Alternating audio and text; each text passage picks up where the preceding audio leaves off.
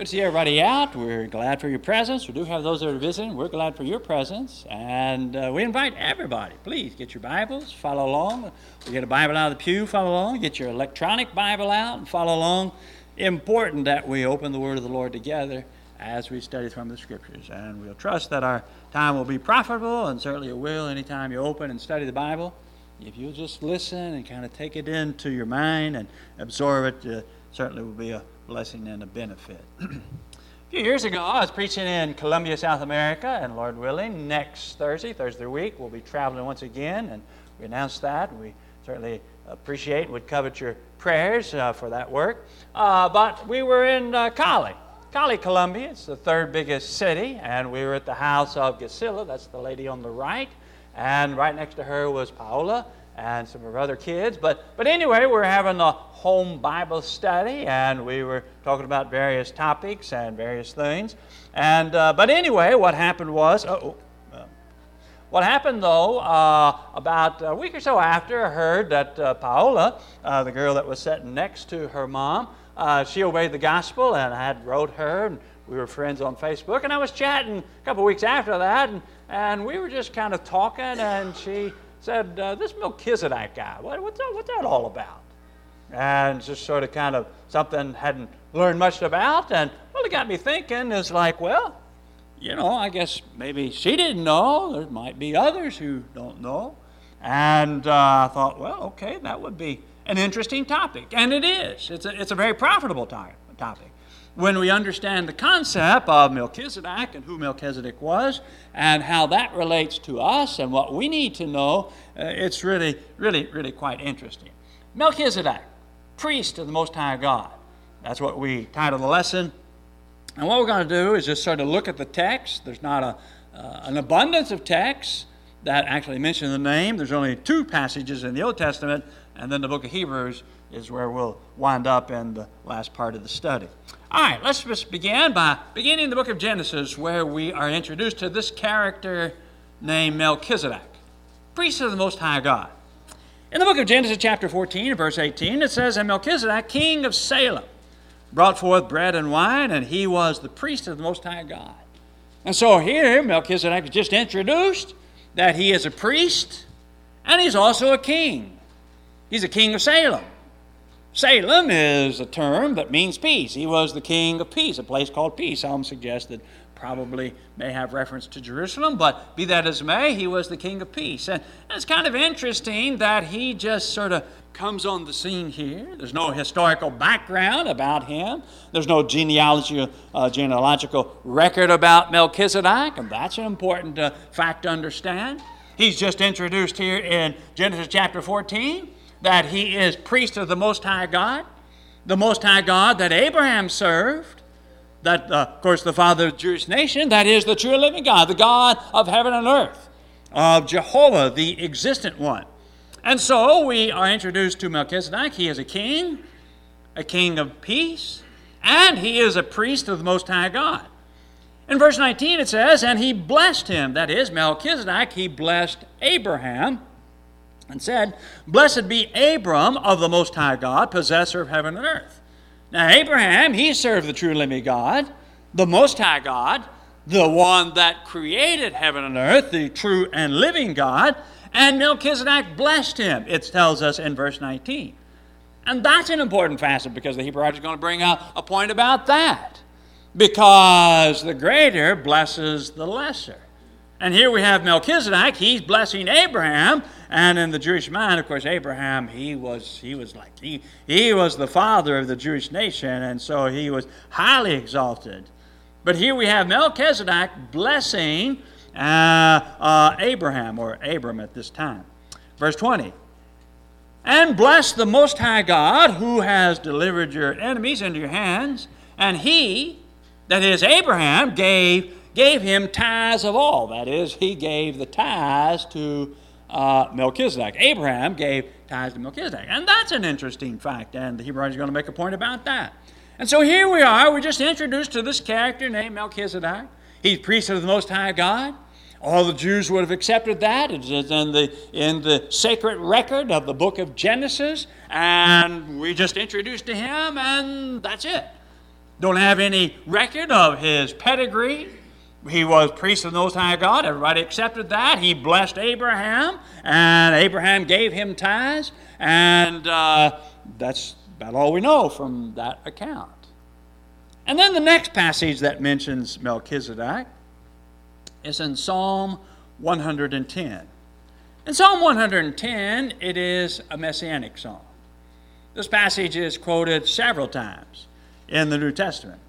It says it's the Psalm of David, verse 1. The Lord, that is Jehovah or Yahweh, said unto my Lord. The Lord said unto my Lord. Jehovah said unto my Lord. And of course, Jesus makes a point about that, is that David, by inspiration, says, Jehovah said unto my Lord. And David, of course, was like the great-great-great-grandfather of the Messiah. And Jesus' question was, how could David, by inspiration, call the Messiah, his descendant, Lord? Of course, they really couldn't figure that out. And, of course, we understand. He's only a descendant of David physically. That is the physical side. The spiritual side, Jesus always existed because he's part of the eternal Godhead. And so Jehovah said unto my Lord, sit at my right hand until I make your enemies your footstool. And the Lord shall send the rod of your strength out of Zion, rule you in the midst of your enemies. So this Messiah, he's going to rule. He's going to reign. So he's going to be a king, as we gather there from verse 2. Verse 3. Your people shall be willing in the day of your power. So here, this Messiah, he's going to be king. He's going to rule. He's going to rule over the enemies. He's going to rule them with a rod of iron. He's going to rule over his people, that is, those that willingly submit. Your people shall be willing in the day of your power, because that's the only kind of service that God accepts, is willing service. We serve God because we willingly do that. Nobody put a gun to my head and said, all right, McKibben, you're going to Lakeside and you're going to worship God. It doesn't work that way. We come willingly. We come because we want to. And that's the only service that will be accepted. Your people shall be willing in the day of your power, in the beauties of holiness. From the womb of the morning you have the dew of the earth. So this Messiah, he is going to rule. He is going to be king, as we see there, verses 1, 2, and 3. But he's also going to be a priest. Because verse 4 prophesies, the Lord has sworn and will not repent or relent or change his mind about that, which is an interesting fact. God could have just said, you're going to be a priest, but he says it with an oath. So not only does he promise it, but then he promises it with an oath, and that's two immutable things of God. Jehovah has sworn and will not relent. You are a priest forever after the order of Melchizedek. So we are introduced to Melchizedek in Genesis chapter 14. Don't read anything anymore in the Old Testament about that. And then, bam, here in Psalm 110, the Messiah, he's going to be a priest after the order of Melchizedek. Now, it's all clear to us because it's all been revealed in the New Testament, but they would read these things in the Old Testament and you would just sort of scratch your head and, you kind of wonder about this, and they would search and they would try to figure out things, and as we see there in 1 Peter chapter 1, and even the angels desired to look in these things that God prophesied, and they just didn't, it wasn't clear. They didn't get it. It didn't all make sense. But now, when we come to the New Testament, of course, it's all revealed. That the Messiah, he is going to be king, and he's going to be priest. And he's going to be king and priest at the same time. Now, our religious friends who say that, well, Jesus, he's not really king upon his throne yet. That, he's going to rule in his kingdom soon, in the millennial reign, in the 1,000-year reign, soon to come, they tell us. It's not true. That's just not true. Because if Jesus is not king now, ruling upon his throne, then he is not priest, because he would be king and priest at the same time. That's what this prophecy talks about, as other prophecies, that Jesus would serve both as king and as priest at the same time. So if he is not king now, he's not priest now. And if he's not priest now, well, the implications of that is we don't really have a sacrifice now, because our great high priest offered a sacrifice. But if he's not a king now, he's not a priest. So there's all kinds of ramifications of this erroneous doctrine of premillennialism. All right. So there we have the two texts in the Old Testament that talked about Melchizedek. Then we come to Hebrews. And Hebrews chapters 5, a little bit of chapter 6 and chapter 7 is going to talk about this whole idea of Melchizedek and how that relates to Jesus and that Jesus is a priest after the order or the similitude, the likeness of Melchizedek's priesthood. In Hebrews chapter 5, verse 1, it says, "For every high priest is taken from among men and is ordained for men in things pertaining to God, that he may offer both gifts and sacrifices for sins." All right, so there you have kind of this function of the high priest. Here's the function of the high priest, and in a more general way, priests, they were involved in offering sacrifices to God and gifts, and etc., and offering worship. In the Old Testament, you have the Levitical priesthood, and then, of course, the high priesthood of Aaron and his descendants. And the people brought their sacrifices and their gifts to the priest, and then it was offered to God. And so, very important office. And they are taken from being ordained. That is, God appoints them to be this. "Who can have compassion on the ignorant and on them that are wayward? For he himself is also beset with weaknesses." That is, taken from men among men. That is, because they could relate. And for this reason he ought, as for the people, so also for himself, to offer for sin. So the high priest and the priest in general, they would go offering sacrifices for the sins of the people, but also for themselves, because they were sinful too. "And no man takes this honor to himself, but he that is called of God, as was Aaron." That's another important facet. You just don't kind of go along and say, "Hey, I think I'll be a high priest. I think I'll be a special priest for God. I think I'll serve in this capacity." No, you had to be called to that service, to that work in the Old Testament order. And not that you would just sort of just assume it. It's like saying, "Hey, I think I'll be president, of the United States." Right? You just don't automatically make president because that's something that you take a notion to do. There's sort of a process of getting appointed. And so it is spiritually. If you're going to be a priest, you have to be appointed. You have to be called of God. God called Aaron to be a priest and his descendants. It says, "So also Christ glorified not himself to be made a high priest, but he said unto him, You are my son, today have I begotten you."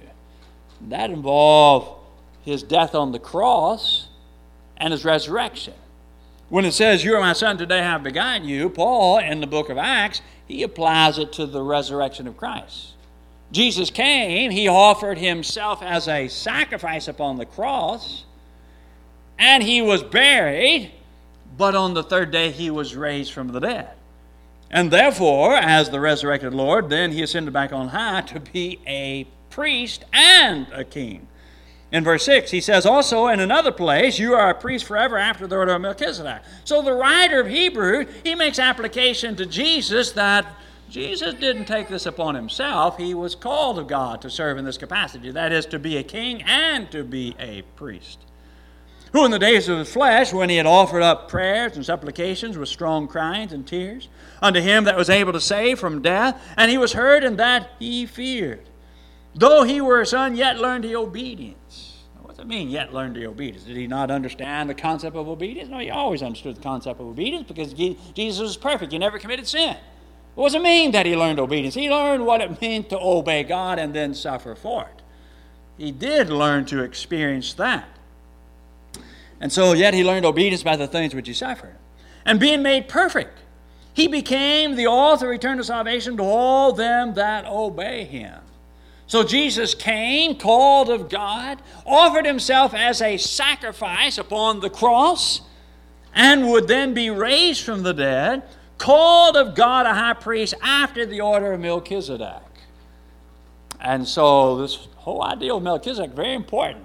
As you go back historically, way back there in the book of Genesis chapter 14, prophesied in Psalm 110, it comes to the application of Jesus and the fulfillment that he would be a priest after the order of Melchizedek, of whom we have many things to say, hard to explain seeing you're dull of hearing. So the writer just has to kind of stop, and he says, you're kind of dull of hearing. If you look up that word dull, it means kind of lazy and slothful.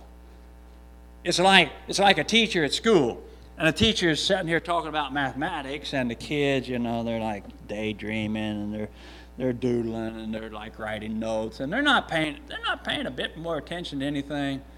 You're going to have a hard time explaining to the kids in the class, and so the teacher's got to stop saying, "All right, class, come on, pay attention.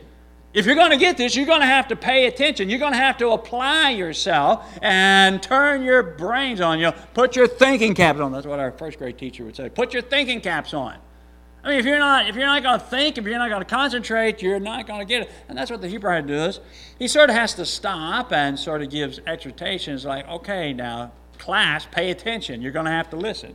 And so he goes through this long exhortation through the end of chapter 5. And actually the first part of chapter 6 talking about how we've got to pay attention. We've got to get our ears on. We've got to get attuned to this. Because, hey, we can get it, but you've got to be listening. And so after kind of getting their attention, then kind of at the end of chapter 6, you're going to pick back up on these thoughts. That by two immutable things, in which it is impossible for God to lie, that we might have a strong encouragement, who have fled for refuge, to lay hold upon the hope that is set before us. That is, God made these promises, and God, which would have been sufficient, God said it, and it's impossible for God to lie. So that would have been something that's immutable, that is unchangeable. God just promised it, but it's going to happen, because God said it.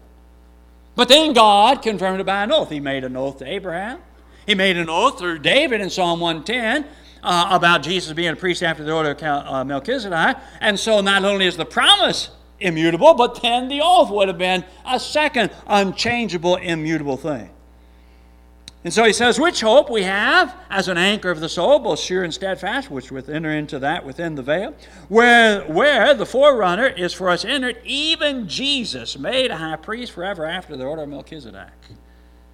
You see, in the Old Testament high priest would go through the holy place, through the veil, into the most holy place once a year. But only the high priest was allowed to go into the most holy place. And this corresponds to the New Testament order, that is the holy place, the church, and the most holy place, heaven, and the veil, that is life and death, that separates us of time and our constraints here. Jesus passed through that and entered into heaven as a forerunner. Well, what's a forerunner? Forerunner is somebody that goes before to proclaim and to announce somebody. It's kind of like when the President of the United States gives the State of the Union message to the joint session of Congress, and generally generals are there and the Supreme Court's there. The President just don't come bebopping out. There's a guy that comes out and says, ladies and gentlemen, the President of the United States. That guy's the forerunner. He's announcing and going before the President. And Jesus enters into heaven for us as a forerunner, opening the way for us to follow him also into heaven. And as he goes into heaven, he offers this perfect sacrifice before the throne of God, and then to serve as our faithful high priest after the order of Melchizedek. And then notice as we pick up then in chapter 7, the writer says, for this Melchizedek, king of Salem, priest of the Most High God, who met Abraham returning from the slaughter of the kings and blessed him. So, go back to Genesis chapter 14. Hey, Jesus is after the order of Melchizedek. It goes back to Genesis 14. The Jews said, yeah, we know Genesis 14. Yeah, we know that story. You just got 3 little verses that describes about Melchizedek there in Genesis chapter 14, verses 18, 19, and 20. Yeah, we remember about him. And so this Melchizedek, to whom also Abraham gave a 10th part, that is the tithe, that is the 10%, gave a 10th part of all, first being by interpretation the king of righteousness, and after that also the king of Salem, which is the king of peace. So you got several things that are sort of tied in and interesting about this Melchizedek. He was the king of righteousness, he was the king of peace, and so kind of corresponds to Jesus. Then it says in verse 3, and a lot of people kind of get out of sorts about this. It says, without father, without mother, without descent, having neither beginning of days nor end of life, but made like unto the Son of God, abideth a priest continually. The point is, not saying about Melchizedek, he was some sort of extraordinary type of person, and no. The point is, without father, without mother, there's no record. There's no genealogical record. There was no pedigree associated with Melchizedek. He is just simply introduced, talked about as priest of the Most High God. All the Jews would have accepted it. Abraham accepted it. And he's the father of the Jewish nation. And if Abraham accepted, it was given by inspiration, recorded in the book of Genesis, then this is actually what happened. But there's no pedigree, there's no genealogy. You see, in the Jewish mind, it was critically important, this whole idea of genealogy. I mean, they had all these genealogical records. I mean, you read about throughout the Old Testament, you have these different lists of all these names that are very hard to pronounce, and you think, well, what's all that about? I mean, it just seems like a bunch of fluff, and it really doesn't make sense. It does make sense. It was absolutely critically important to show genealogy. If you were going to serve in the priesthood, you had to show by the genealogical records that, yeah, you were a descendant of the tribe of Levi and one of the sons of Aaron. That had to be established by proof, by divine proof. And that is like when they come back out of the captivity. Unless you can show the records or the Urim and the Thummim by divine revelation, give confirmation that you're a descendant of Abraham, no, you're not going to, or a descendant of Levi, you're not going to serve in the priesthood. That was critically important of establishing that. So genealogies were really important for that aspect, and just to be part of the Jewish nation. But here you got Melchizedek. There's no record about his genealogy. It wasn't important. It was accepted that he was a priest without some sort of genealogical record. They accepted that. Don't have anything about his descent. What's his pedigree? What's his lineage? Wasn't important. You could be a priest like Melchizedek without genealogical record, because Jesus could not be, by genealogical record, a priest after the order of Levi, because you had to be a descendant of Levi. But he was a descendant, of course, of Judah. That was another one of the 12 tribes of Israel or Jacob. So, Melchizedek, without father, without mother, without descent, having neither beginning of days nor end of life. How many characters in the Old Testament are we introduced to? And they'll talk about, that so-and-so begat so-and-so, and so-and-so begat so-and-so. Nahor begot Abram, and Abram begot Isaac, and Isaac begot Jacob, and Jacob begot the 12 sons. You got all these records, and then Abraham died, and Isaac died, and Jacob died, and the 12 sons died. You had beginning, you had end. Melchizedek, no, we're just introduced to him there in Genesis chapter 14. Don't have anything about when he began, when he was born, when he became priest. None of that was recorded. Don't have anything about the end of life. Don't have anything about him passing away. It's just like he was there. And so that in a spiritual way and in a figurative way, but made like unto the Son of God, abides a priest for continually. You read about the priest in the Old Testament. Well, so-and-so was a priest. Well, he died, and then this one was a priest. Well, that one died, and then this one was a priest, and he died, and that one was appointed priest. You don't have that with Melchizedek. He's just introduced. And according to Genesis chapter 14, that's all we know. So all we know, he was always a priest from that aspect. And then notice verse 4 of Hebrews chapter 7. Now consider how great this man was, unto whom even the patriarch, that is the father, that idea of patriarch is father rule. Even the patriarch Abraham gave the tenth, or the tithe of all the spoils from this conflict that he was involved in. And verily they that are of the sons of Levi, who received the office of priesthood, have a commandment to take tithes of all the people according to the law, that is, of their brethren, though they are descendants of Abraham. So here you had Abraham, he had Isaac, and Isaac had Jacob, and Jacob had the 12 sons, and of the 12 sons, the tribe of Levi was selected to be the priesthood of the Israelite economy, the Israelite nation. So here you got Abraham, and you've got his descendant to Levi. And Levi, he had the commandment that all the other tribes, where they would work, they would bring their tithes to the temple, and then that would support the Levites in their work, because their work was spiritual, of working at the temple, offering sacrifices. And we just said offering sacrifice, but you know all that would entail? You'd take this animal, you'd have to slit its throat and drain the blood, and you'd offer the blood, and you had to build the fire, and you had to burn these animals, you had to clean up ashes, had to carry stuff out, washing things. There was a lot of work in offering these animal sacrifices. guess if you went to a meat house, you would see all the blood and everything, and always clean it up. It's a big job.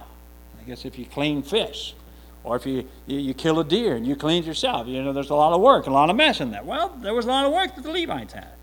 And their support came from the other tribes giving their tithes from their work in agriculture or whatever they were involved in. In verse 6 of Hebrews chapter 7, but he whose descent is not counted from them received tithes of Abraham and blessed him that had the promises. So here's the one, Melchizedek, who just sort of come up on the scene here. And what you have is that, well, he didn't have any genealogy. He didn't have any record of his descent, but is not counted from him that received tithes of Abraham. But Abraham was giving him tithes. Abraham said, well, now wait a minute, Melchizedek, can you give me your genealogical record? What's your pedigree? Where'd you come from? No. Abraham just gave him tithes and blessed him that had the promises. And without contradiction, the less is blessed of the better. Kind of a axiomatic truth. The less is blessed by the greater. So if Melchizedek was blessing Abraham, by implication, then Melchizedek was greater than Abraham. And here men that die receive tithes, but there he receives him of whom it is witnessed that he lives. That is, the only record that we have about Melchizedek, he lives. No record about him dying. And in verse 9, and as I may so say, Levi also who received tithes paid tithes in Abraham. For he was yet in the loins of his father when Melchizedek met him. So here you go back into history there, and you have Abraham encountering Melchizedek, and here you have Abraham giving tithes, but Abraham is the father of the Jewish nation, father of Isaac, the grandfather of Jacob, and then Jacob had the 12 sons, one of them being Levi, and on down, then you have the Levitical priesthood established in the days of Moses there. And so here you have Levi, the Levitical priesthood of the descendants of Abraham, giving tithes to Melchizedek. Remember. So here you got Levi giving tithes through Abraham to the greater one, that is to Melchizedek, and Melchizedek blessing him. If therefore perfection were by the Levitical priesthood, for under it the people received the law, what further need was there that another priest should rise after the order of Melchizedek and not be called after the order of Aaron? If everything was hunky-dory in the Levitical priesthood and that's all we needed, the Hebrew writer's reasoning, why do we have Psalm 110? What in the world is that in the Bible for? That is the Old Testament Bible, the Old Testament, the law of Moses, the Old Testament scriptures. Why would there be Psalm 110? No need for Psalm 110. Everything's perfect, hunky-dory there with the Levitical priesthood. It's all that we need is right here in the law of Moses. We don't need anything else. Well, why would we have Psalm 110 that there's going to be a priest after the order of Melchizedek being promised, even by an oath, as Psalm 110 talks about? For the priesthood being changed, there is made of necessity a change also of the law. But there was prophesied there was going to be a priest after the order of Melchizedek. So here you had in the Old Testament the Levitical priesthood, and that changed to the priesthood of Christ after the order of Melchizedek. Therefore, you got a change of the law. That's why we don't follow the Old Testament. We follow the New Testament. The laws of the Old Testament involve the law of Moses and the Levitical priesthood, but the law of Christ involves the priesthood of Jesus Christ, and so we've got a different law. Verse 13, for he of whom these things are spoken belonged to another tribe, of which no man has ever served at the altar. Go back into the law of Moses. You had the 12 tribes. You had the tribe of Dan and Naphtali, etc., etc. You don't read anybody from other tribes serving at the altar in the sacrifices of the law of Moses. No, it was only of the tribe of Levi. Not Judah, not Dan, not Gad, etc. For it is evident that the Lord Jesus sprang out of Judah, of which tribe Moses spake nothing concerning priesthood. That is, Moses was silent. Which, by the way, the silence of God is not permissive. Sometimes people think, well, God didn't specifically say thou shalt not. Well, then we can do it. No, the silence of God is prohibitive. God said, you take priest of the tribe of Levi. He didn't have to come back and say, no, you don't take priest of the tribe of Judah, and don't take priest of the tribe of Dan, and don't take a priest out of the tribe of Naphtali, etc. He didn't have to. He was silent. He says, you take priest of the tribe of Levi. And the silence was prohibitive. I mean, if you have to give a thou shalt not, like the Lord's Supper, God tells us to eat the bread and drink the cup, the fruit of the vine. He doesn't have to say, well, thou shalt not have ice cream, and thou shalt not have cake, and thou shalt not have Coca-Cola on the Lord's table. He doesn't have to. He tells us what we're to have. That is, we're to have the bread, and we're to have the fruit of the vine. His silence is prohibitive.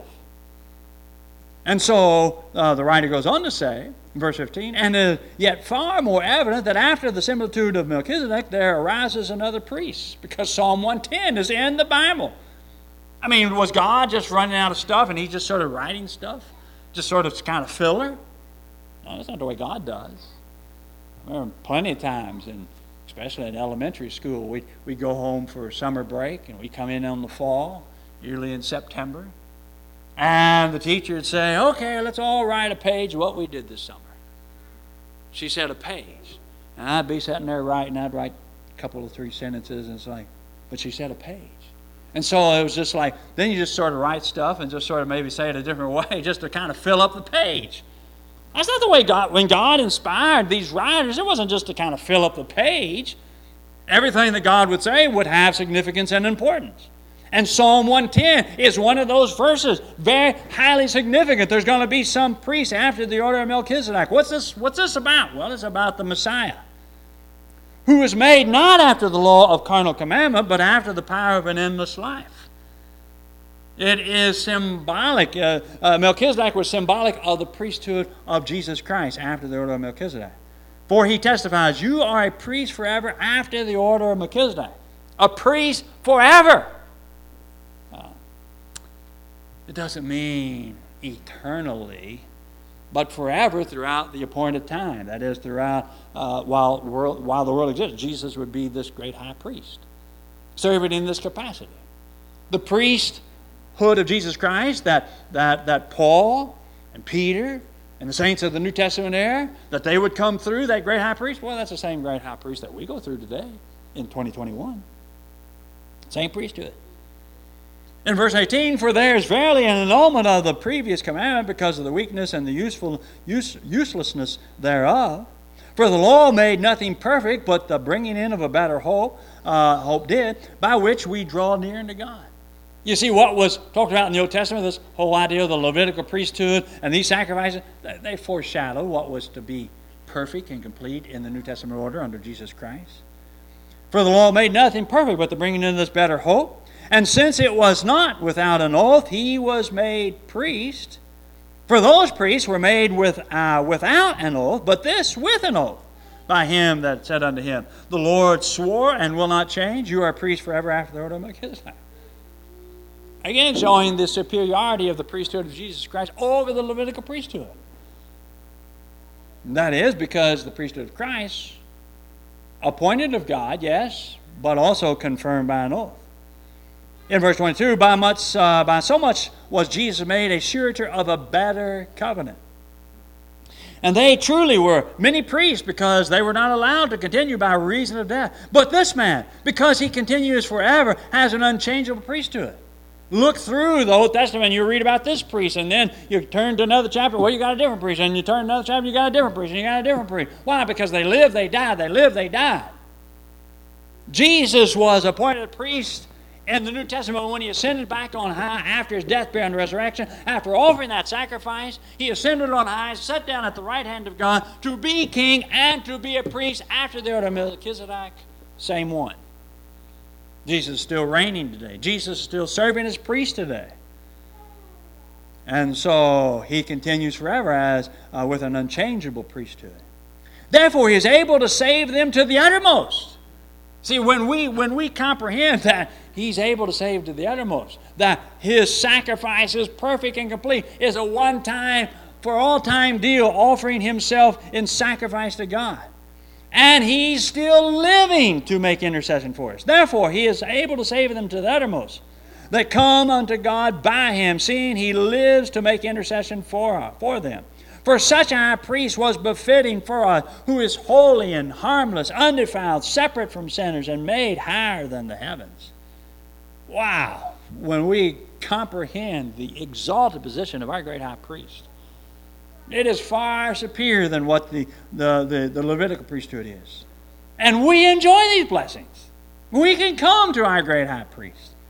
I mean, if you were a Jew in the first century before Jesus came, and you lived way off, well, if you wanted to offer sacrifice at the temple, maybe you'd have to travel several hundred miles, maybe 1,000 miles, depending on where you live. You see, but Jesus, He's our faithful high priest. And we can come to the throne of God anytime, day and night. We don't have to wait to come to services to worship God. We don't have to wait till we're services to pray to God. We can do that anytime. What a blessing that we have in Christ Jesus, who needs not daily as those high priests to offer up sacrifice, first for His own sins and then for the people's. For this He did once, that is, a one time for all time, when He offered up Himself. See, the Old Testament priests, they would offer these sacrifices. They'd have to offer sacrifice for themselves and then for the sins of the people, and then they would do it again, and they would do it again, and they would do it again. Jesus, He offered Himself one time for all times. For the law makes men high priests who have weaknesses, but the word of the oath, which was since the law, made the Son who is consecrated forevermore. Yeah, Jesus is a priest after the order of Melchizedek. This priest of the Most High God.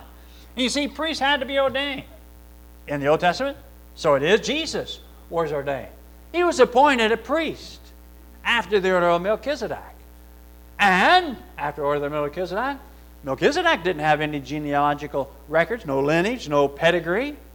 Well, Jesus didn't have to prove pedigree to be a priest. He had to prove his pedigree to be king. He had to be the son of David. And that's why we had those genealogical records in Matthew chapter 1, Luke chapter 3. But for his priesthood, no. Didn't have to prove that. Because what tribe he was of didn't make any difference, because he's a priest after the order of Melchizedek. And as Melchizedek blessed Abraham, and Abraham gave a tithe to him, and Levi was of the loins of Abraham, and the less is blessed by the greater. Melchizedek, therefore, is greater than Abraham and Levi. And Jesus' priesthood after the order of Melchizedek, therefore, his priesthood is greater than the Levitical priesthood. Wow. That's just wonderful. And that's the blessings we enjoy in Christ Jesus. And that's encouraging to know this information, because we can take full, absolute confidence of this great plan of God. I mean, who would have thought of such a plan as this? Who could have figured out such a plan as this except for God Almighty? I mean, it's just tremendous when you understand how God does things, and it's like, yeah, this has to be it, because that is it. Jesus is king, and Jesus is priest, and He is prophet, and we need to listen to Him, because He gives us the message of salvation, and He tells us exactly what the scheme of redemption is, and how it's outlined, and how it all comes to pass. And that is, we hear this good news of how Jesus died on the cross, offering Himself, making that one time for all time self-sacrifice. And if we will just simply believe in Jesus, the Son of God, the death, burial, and resurrection, as 1 Corinthians chapter 15 talks about, the fundamentals. I mean, it's fundamentals. We got to understand the death, the burial, and the resurrection of Jesus. And then if we be willing to obey His command to repent, that is, make the turnabout, make a change of mind, that's the difficult command. I mean, believing Jesus being the Son of God, okay, we can be convinced about that. But now, are we going to step out on obeying His command to turn, to repent? Repentance is hard, because it demands change, a change of mind, change of will, change of attitude, and a change of life. And if you don't think change is hard, well, just talk to doctors who have to talk with people about changing their lifestyle, changing your diet, change exercise. This is what you got to do to get things for things to get better. It can be difficult. People can't you just give me a pill and take care of it? No. Sometimes there's got to be changes if you're going to get better. And spiritually, if we're going to be made whole, we're going to have to change, and that's what repentance is. Confess Jesus before men, that's pretty easy. Yeah, I believe Jesus Christ, Son of God. Just acknowledge it before men. And be baptized, immersed in water. That's not all difficult. We got garments up here in these little rooms, and you can change your garment. Got a big pool of water back here. It's all heated, so it's nice. And you could be immersed into Jesus Christ. And in obeying the steps of salvation, that's how you become a Christian. And then we're exhorted to rise, to walk in newness of life, be faithful in death, Revelation 2 verse 10. And if we do err, come back to repentance and prayer, and that's the second law of pardon. If you're here and you have not yet obeyed the gospel, you come and let us know God's still calling, and if we can help, let us know as we stand and as we sing.